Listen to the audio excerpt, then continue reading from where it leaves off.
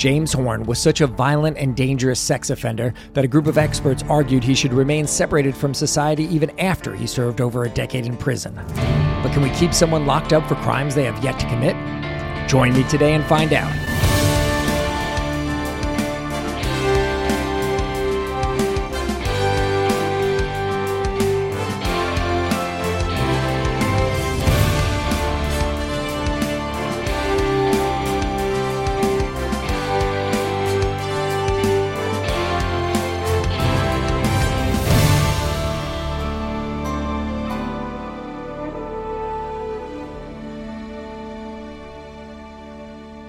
It's called civil commitment, and it couldn't be more controversial. Basically, it means the government can keep you locked up forever if they deem that you are too dangerous to rejoin society. Then again, when you hear the case of James Horn, you might not think it's so controversial. Welcome to Chasing Evil. I'm your host, Chris Godsick. Our expert and guest today is the head of the Behavioral Analysis Unit at the U.S. Marshal Service. Welcome to the podcast. Thank you. So let's just start with the proper definition of civil confinement so that people can keep that in the back of their minds as we go through this episode. So civil commitment of sexually violent predators or sexually dangerous persons, depending on the state, has been around since 1990. The first state was Washington that passed SVP law. So it's been around since 1990. There are 20 states that have SVP laws.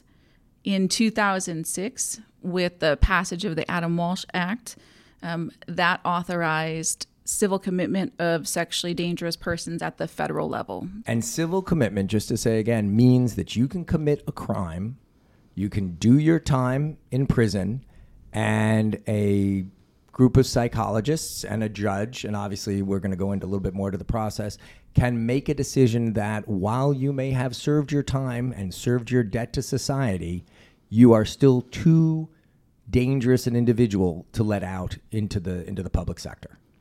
Correct. So you have civil commitment where somebody is mentally ill, too dangerous to release, and then you have civil commitment where somebody is mentally ill and likely to reoffend sexually. So those are two different things. Does it apply to people who have committed homicides or other heinous acts, or is it mostly confined to sex offenders? So the civil commitment of sexually violent predators is unique to sex offenders. The other type of civil commitment where somebody might pose a danger to themselves or somebody else, that could be for any type of crime, but it's because of their mental illness, they're too dangerous to release. They are held and get treatment, and once they can demonstrate to the court they're no longer dangerous, they can be released. Okay. Now we got it, and now we're jumping into the weeds on a very interesting case. And this gentleman that we're talking about today, you met him at Butner Prison in North Carolina. Correct.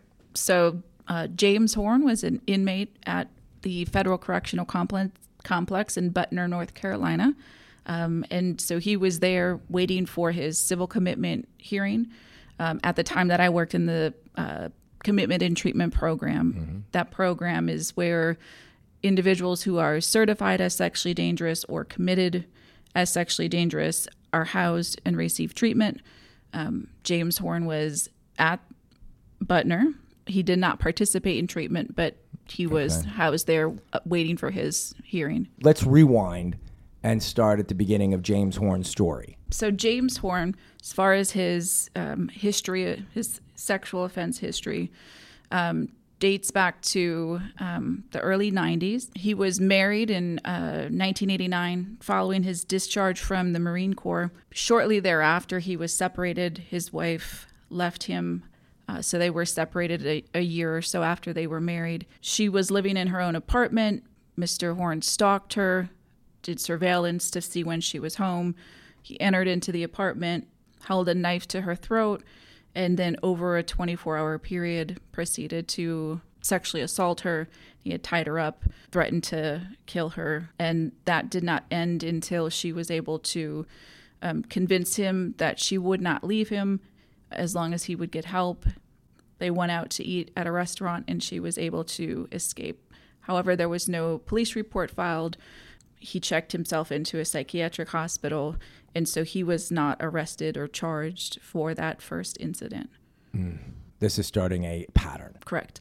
So then less than a year later, after that relationship, he began to date a coworker. 5 weeks or so into that relationship, she decided the relationship was over and she wanted to break up with him. Mr. Horn was a long-haul truck driver, so he was out delivering a load when she called him to break up with him. He turned around of course, she was unaware that he had done that, and he returned to the house where she was. He broke into the apartment while she was sleeping. He duct taped her, forced her to have sex with him, forced her to sit on the end of the bathtub while he took a bath. And after sexually assaulting her, he forced her into his truck. They drove across state lines. He parked at a rest stop with her, and she was still bound, tied up. He sexually assaulted her again and then drove her back home the next day and released her. So he was actually arrested, charged with rape and kidnapping, and sentenced to 4 years, and served about 3 years of that sentence. Let me just do a timeout for 1 second, because already this seems odd. How do you get sentenced for kidnapping and rape and you get 4 years? Rape usually carries quite a stiff penalty. 4 years seems like grossly insignificant relative to the crimes that he committed. I would agree with that. Right. However, for whatever reason, he was only sentenced to 4 years and did not even have to serve all 4 years. So he was released, about 3 years into that sentence. So once released, within a few weeks, he was in another relationship. He eventually got married to his second wife. This was in 1995. Less than a year later, she moved out. She also filed for divorce. She was pregnant with his child at that time. He was abusive to her. He was physically abusive in the previous relationships as well. Mr. Horn did not take the divorce well, or her decision to file for divorce. Right. She moved out, moved into a different house. He stalked her until he knew where she lived. While her and her 9-year-old daughter were asleep, he broke in. He was waiting at the end of the bed, startled her, grabbed her. He held a scissors to her throat and threatened to kill her. He made the daughter go into the bathroom, so she wasn't in the bedroom with them. And then he proceeded to sexually assault his wife, threatened to kill her. He raped her. He raped her, yep. Calling all lovers of mystery. Prepare to don your detective hat in June's Journey, a free hidden object mobile game that delves into the captivating journey of June Parker, a self-proclaimed detective on a quest to unravel the mystery surrounding her sister's untimely death. Take a trip in time to the glitzy 20s and play as June, deciphering clues and unveiling secret plots within thousands of beautifully illustrated scenes. The thrill is endless with new chapters added weekly, allowing you to not only enjoy the detective adventure, but also to personalize and decorate your very own Orchid Island where the story takes place. How sharp are your detective skills? Find out when you download June's Journey on your Android or iOS device, or play online via Facebook Games. Your detective journey awaits. So from there, he took her outside, still had the scissors to her throat, drove her to a motel, and tied her to the bed and went to sleep. The next morning, they left the motel. He forced her into the trunk of the car and drove her to another motel where he sexually assaulted her several more times. Her daughter was able to go to the grandmother, who was able to contact the police, and they were able to locate her with Horn at the motel and take him into custody. And this is in Springfield, Missouri. This is in Missouri, yep. Right. So he's arrested. I believe he received a 13-year sentence at that time. So while Mr. Horn was in custody, he's in the Federal Bureau of Prisons because he crossed state lines. So those are federal charges. So he's serving his time in federal prison. And in 2006, with the passage of the Adam Walsh Act, what that allowed for was the federal civil commitment of sex offenders. So that meant that towards the end of Horn's sentence, he would be evaluated by the Bureau of Prisons to see if he would meet criteria for certification. So at the end of his sentence, In 2007, when he was supposed to be released, he went through the evaluation process, and the panel, the Sex Offender Certification Review Branch, which is part of the Bureau of Prisons, evaluated him and certified him as sexually dangerous. And when he was in Butner, did he get the certification first and then he was offered treatment and he refused treatment? So he was certified and sent to Butner for the full forensic evaluation, which is done by a forensic psychologist. And so during that time, he did not participate in treatment, but there was a lawsuit, the U.S. versus Comstock, where the inmates had filed the lawsuit that the Adam Walsh Act, Section 4248, civil commitment was not constitutional. Right. So during that time frame, while that was working its way through the court, made its way to the Supreme Court, the offenders were advised not to participate in treatment for fear that anything they said during treatment could then potentially be used during their commitment hearing. So he did not participate in treatment, which was at that time consistent with a lot of other people on that unit who were pending a commitment hearing. I just want to get back to the psychologist walks in the room, says, "Hi, I'm here to evaluate you to make a very important decision about your future." I mean, this is such an extraordinary thing to try to determine. It's almost kind of like the Minority Report pre-crime, to hold you for something you haven't done, but we think there's going to be a pretty good likelihood that you will do it. How is she actually, or he, making that evaluation? Most of the time, back in that time, 2007, 2008, the inmates refused to meet with the evaluator. So there was no in-person interview of the inmate. They would meet with the defense psychologist, but they routinely refused to meet with the government psychologist. So what that person then would have access to would be all historical records. So obviously the BOP records, but any previous psychiatric hospitalization, any previous mental health history. So you would have to rely on records. And that's noted in the evaluation that because the person refused to participate in the interview, you're limited really to what you can find in the records. But isn't that going to work against you? Well, if you meet with the defense psychologist and interview with them, that perspective of the defense expert is going to be taken into consideration the same way the government expert evaluation will be taken into consideration. So this extraordinarily important decision is being made, has been made without ever interviewing the inmate. So the forensic psychologist who does the evaluation for the government that's one piece of the pie. Right. The other piece is going to be the evaluation that the defense expert does. Right. Both of those are going to be, they're going to go to court. Right. And ultimately it's the judge who's going to make that decision. How can you determine whether someone's going to be dangerous in the future? So that's statutorily defined. So the Adam Walsh Act, the 4248, there's 3 prongs to that. Prong 1 is, has this person engaged in sexually violent conduct or child molestation? And in Horn's case, the answer is yes. Right. So but the evaluator still needs to establish that and articulate that in the report. Okay. So part of the evaluation is to articulate all of the different crimes that they've committed and behaviors that they've engaged in that support prong 1.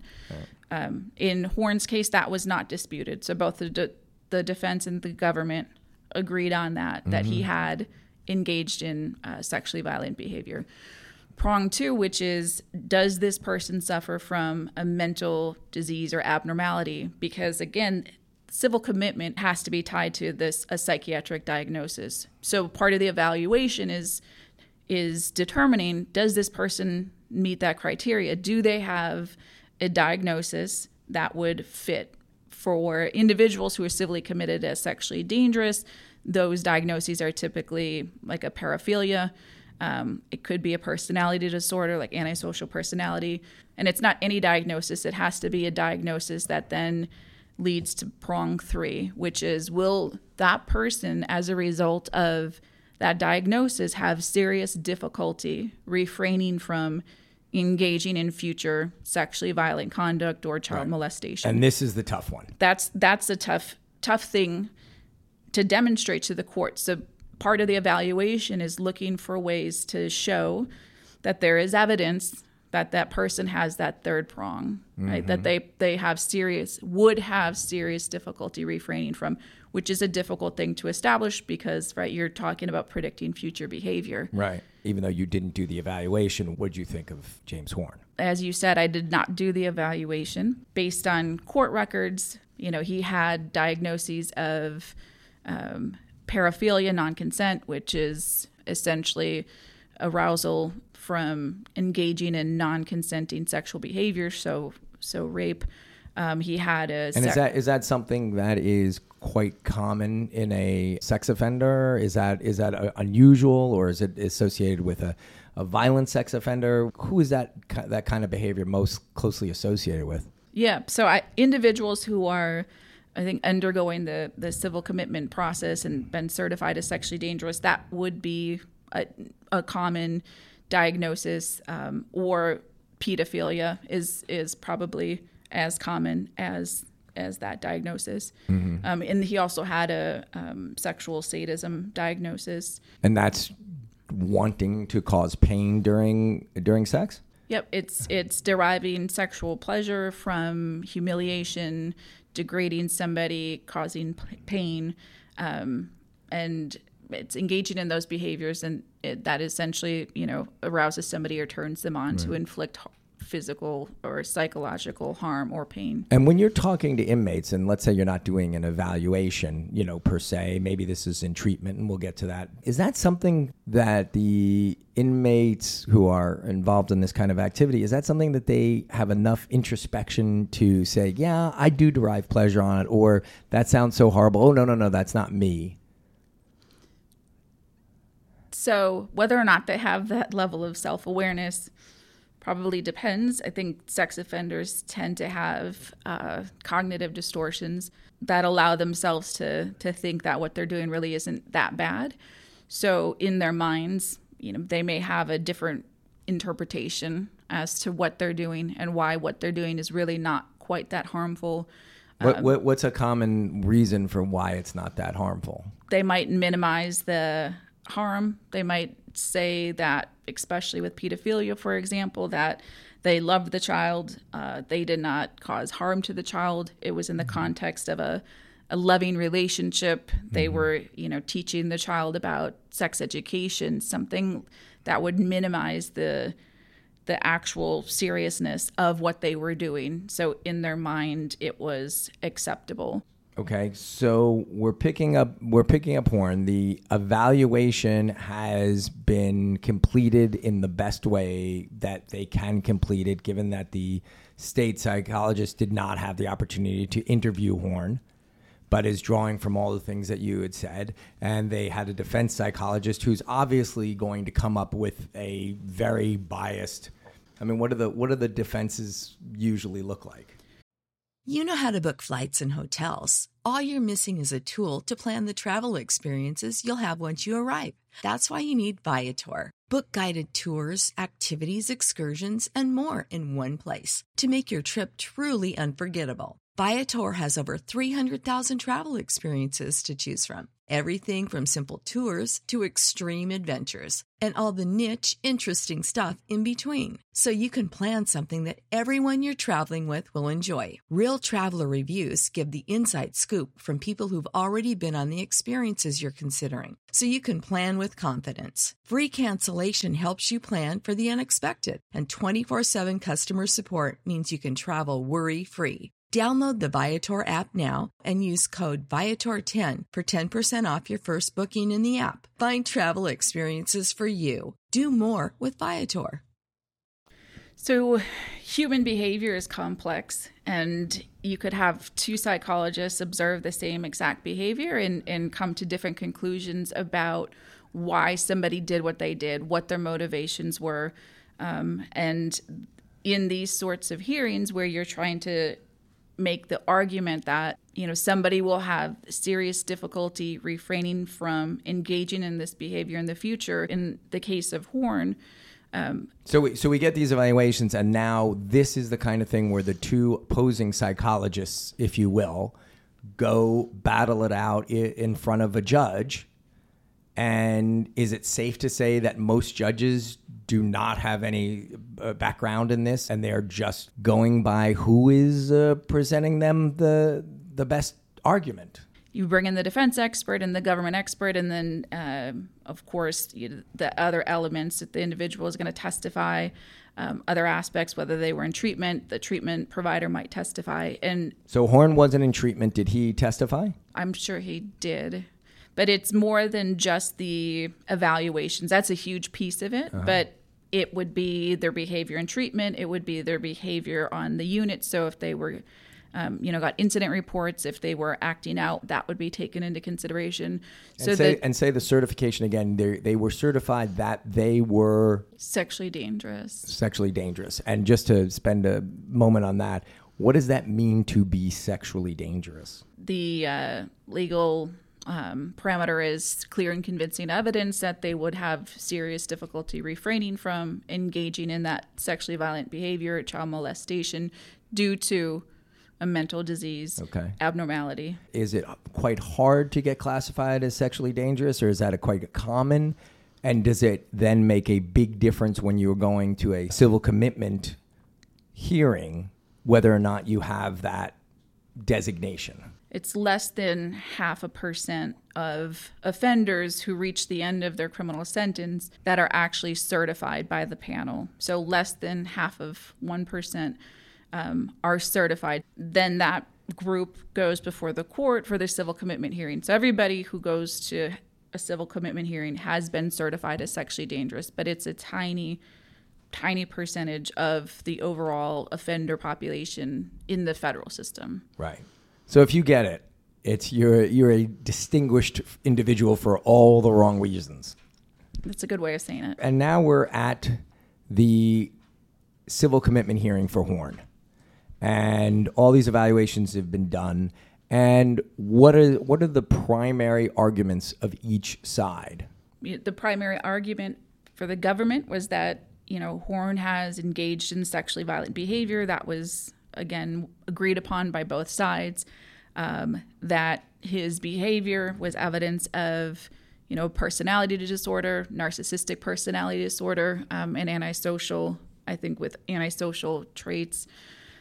He had the sexual sadism diagnosis and the paraphilia. So the government made that argument that based on everything, about Horn, his criminal history and all of the documents and records that they had access to, that he met criteria that prong to. He had those diagnoses.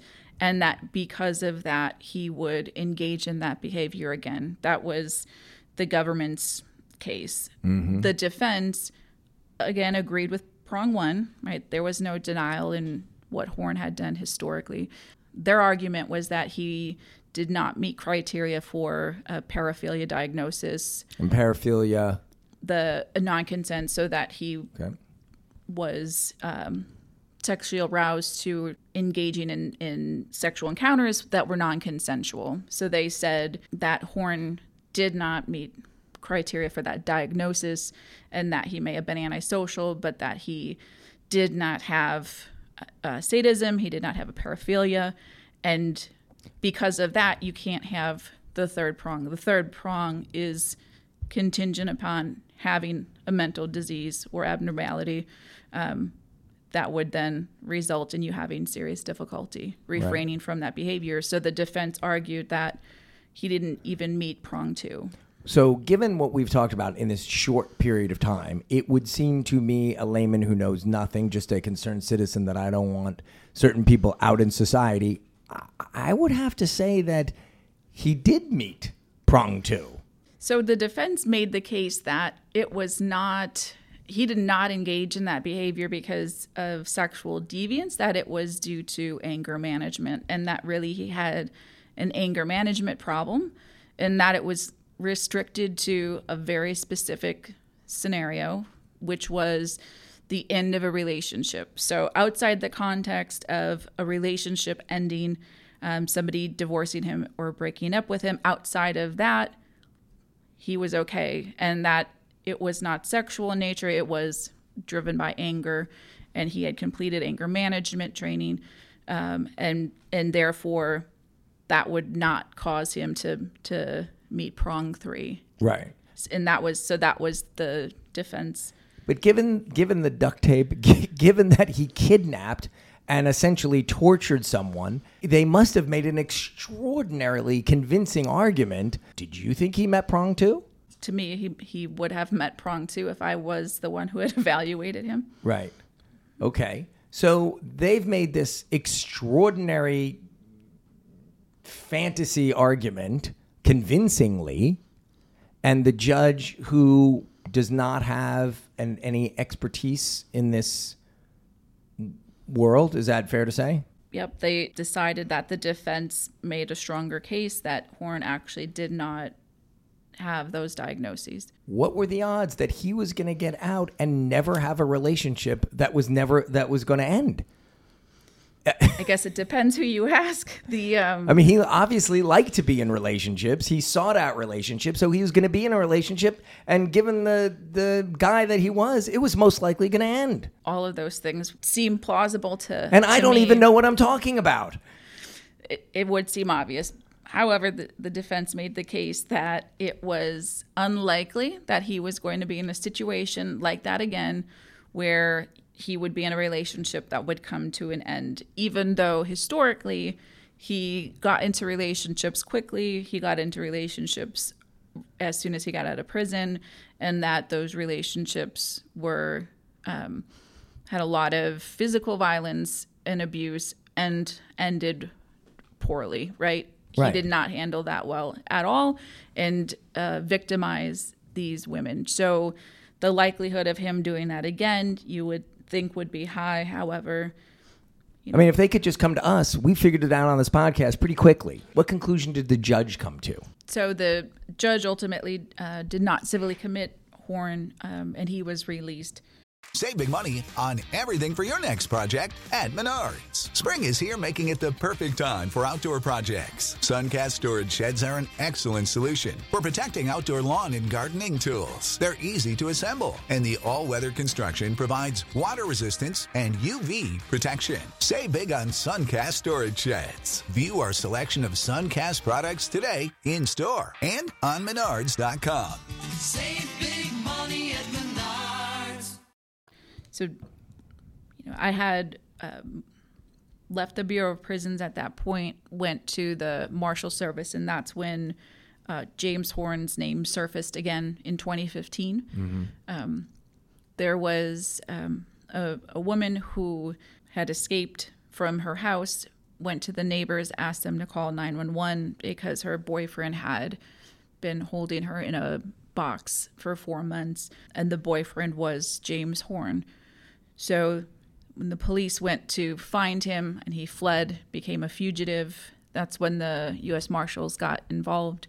And because I had known Mr. Horn from Butner, I did what I could to assist the deputies, providing them information and operation support, whatever we could do to assist in locating Mr. Horn. Mm-hmm. And I will say the box that he kept her in is 100 inches long by 48 inches wide by 52 inches tall. And there were sleeping bags in there, clothes, a place to go to the bathroom. And then he would keep her in there during the day, and he would let her out at night, and they would sit together on the porch. And all the neighbors thought it was a lovely relationship. And then he would put her back in the box. As the chief said, it stayed that way for 4 months. So after the victim escaped, she went to, the neighbors. They called the local law enforcement who arrived. The victim went to a neighboring town to stay with family while Horn was on the run. Unfortunately, Horn stalked her and found her, so he knew where she was staying and killed her and her son, who was at the house.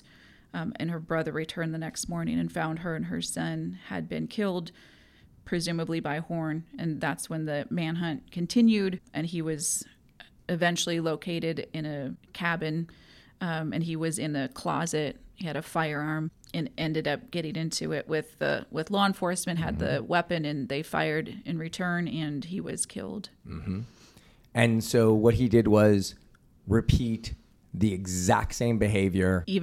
Correct. Even worse, escalated to the point of killing his victim and her son. Look, this is where I'm torn, because on the one hand, I can easily see, look, it's the American way. You commit your crime, you do your time, and then you get back released into society, and hopefully prison has helped reform you, and that's the way the system works, and obviously I support that. On the other hand, you have somebody like this who has repeated behavior, and that seems, it seems only too likely that he will commit this again. Why wouldn't he? This brings us to the treatment phase. How do you treat somebody who is sexually deviant, and are they wired a certain way and it doesn't really matter what you do? So I think the thing to remember with sex offender treatment is it's not one size fits all. And I think the tendency is for people to think that, it's a homogenous group. They're all the same. They can all be treated the same. And that's not the case. So it's a heterogeneous group.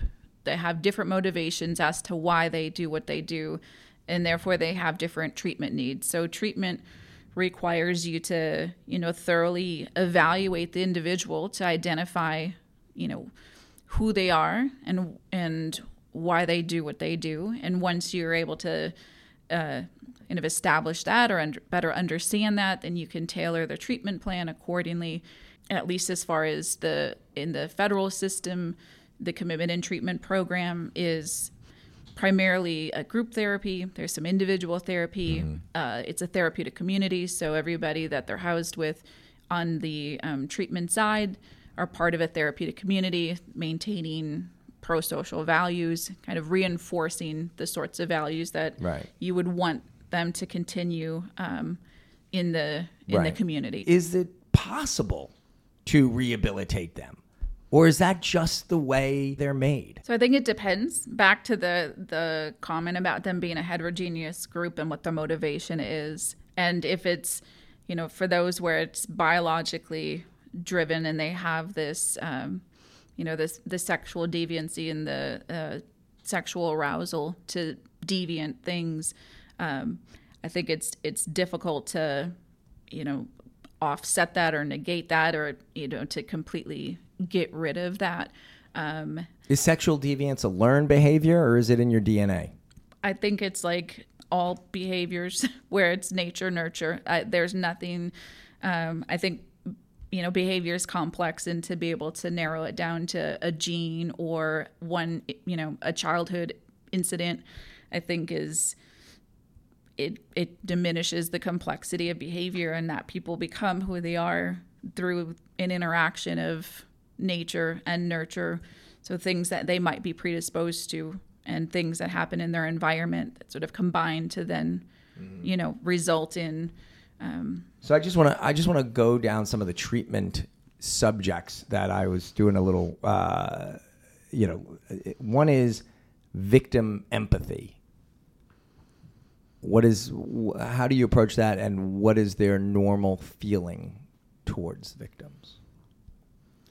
So the idea of a victim empathy group would be that if you could assist the offender in empathizing with the victim, understanding how what they did affected another person, that insight will help, contribute to them no longer engaging in that behavior again. And I think, there's mixed results of whether or not victim empathy leads to a reduction in future offending behavior. I don't think the research necessarily supports that.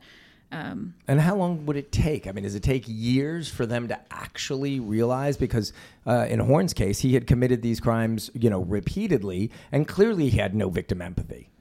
So, I mean, it doesn't happen in a week. Well, and also, insight is not enough. Understanding the harm you cause a victim, being able to put yourself in their shoes, the perspective taking, that alone is insufficient to prevent somebody from engaging in that behavior again. Have you seen true remorse? Yeah. You have? Like, were you believed it? They weren't saying it for your benefit. Yep. Yeah. And how long did that take? For somebody to get to that point? Yeah. I mean, people might express remorse from the start. There might be people who are psychopaths who express remorse who aren't actually remorseful. So, if you tie remorse, feeling bad, to future behavior, somebody like Horn, it wouldn't matter if he said he felt bad. He continues to go out and engage in that behavior. Mm-hmm. That's the true test of remorse. Right. So I think there are people who feel bad, but I don't know that necessarily translates to not engaging in the behavior again, because there are other things that contribute to somebody offending. Mm-hmm. So what did you guys do in the treatment program? So the treatment program was part of a therapeutic community. That's important because that's part of the treatment. So that's a vehicle through which treatment takes place. So the idea is that you have a group of individuals who are all engaged in treatment, which takes place during the day. However, in order for them to really start to embrace and integrate change, it needs to be 24/7, 7 days a week, not just when staff are there. And so the idea behind a therapeutic community is that you're housed with people who are also trying to adopt pro-social values and norms, and that you would call each other out. You would abide by a different set of standards than the general prison population. We also had group therapy. Initially, when you come into treatment, there's the evaluation process, which is important because you cannot do one size fits all. So in order to do treatment, you have to tailor the treatment to the individual, and you have to spend considerable time establishing rapport and trust and identifying, who they are and their motivational pathways. Once you do that, then you can move into the actual treatment. And you don't start with the sex offender specific treatment. You start with treatment of other elements of who they are. If it is anger management or other behaviors like that, before you then get into the sex offender specific treatment. And once you get to that stage in the treatment, depending on who the person is and what they need, it might be if they're hypersexual or sexually dysregulated. So like hypersexual, if they're, masturbating 10 times a day, for example, you'd put them in a sexual self-regulation group, which teaches them other means of regulating that don't involve masturbating. That's one example. You talked about the victim empathy group. Another group is the sexual offense history. They have to account for, the previous sexual offending, whether or not they've been arrested, charged, or convicted for it, but other sexual offending behavior that they've engaged in. In your opinion, have you seen someone who was unreleasable change to become releasable, in your opinion? Has the treatment worked, and how long did that take? It's not that somebody would be cured completely of pedophilia. That's not the standard. The standard is to manage them in the least restrictive environment, which could be in the community on conditional release. And what that means is they would have, different requirements, whether GPS monitoring or internet monitoring, or having to go and see the PO. They would have an entire plan of conditions to manage them in the community, because clearly to have somebody civilly committed, it's a pretty high bar. If somebody is civilly committed, how often do they get reevaluated? Annually. Given the climate that we are in, balancing the safety of the public versus the rights of the individual, where do you think the future of civil commitment lies? Do you think we'll see more of it? Do you think we'll see less of it? So I think civil commitment is here to stay. I think the fact that almost, 20 states, so less than half, but 20 states and now the federal system have civil commitment. The the mentality is that there's a need for it, and so I think that it's here to stay. Mm-hmm. And the Adam Walsh Act 4248, so the civil commitment in the federal system, has already gone to the Supreme Court, and the ruling that it was unconstitutional was overturned. So the federal system has already ruled on that it's constitutional. Well, Chief, thanks very much for coming down. I think I found where I stand on the issue, but I vacillated. But you've helped me make this decision, and certainly the case of James Horn has helped me make this decision. Thanks for coming in today. Thank you for having me. So if you like us, tell them what they need to do. Give us a thumbs up. Yeah, thumbs up, subscribe. 5-star. Subscribe. Yes, tell your friends. Tell your friends. Yeah. Please do all of that. And finally, Chasing Evil is produced with the cooperation of the United States Marshal Service and contains interviews with current and retired employees as well as other persons. Opinions, positions, and views expressed by any of them may not reflect the official views, positions, or policies of the United States Marshal Service. Stay safe, everyone.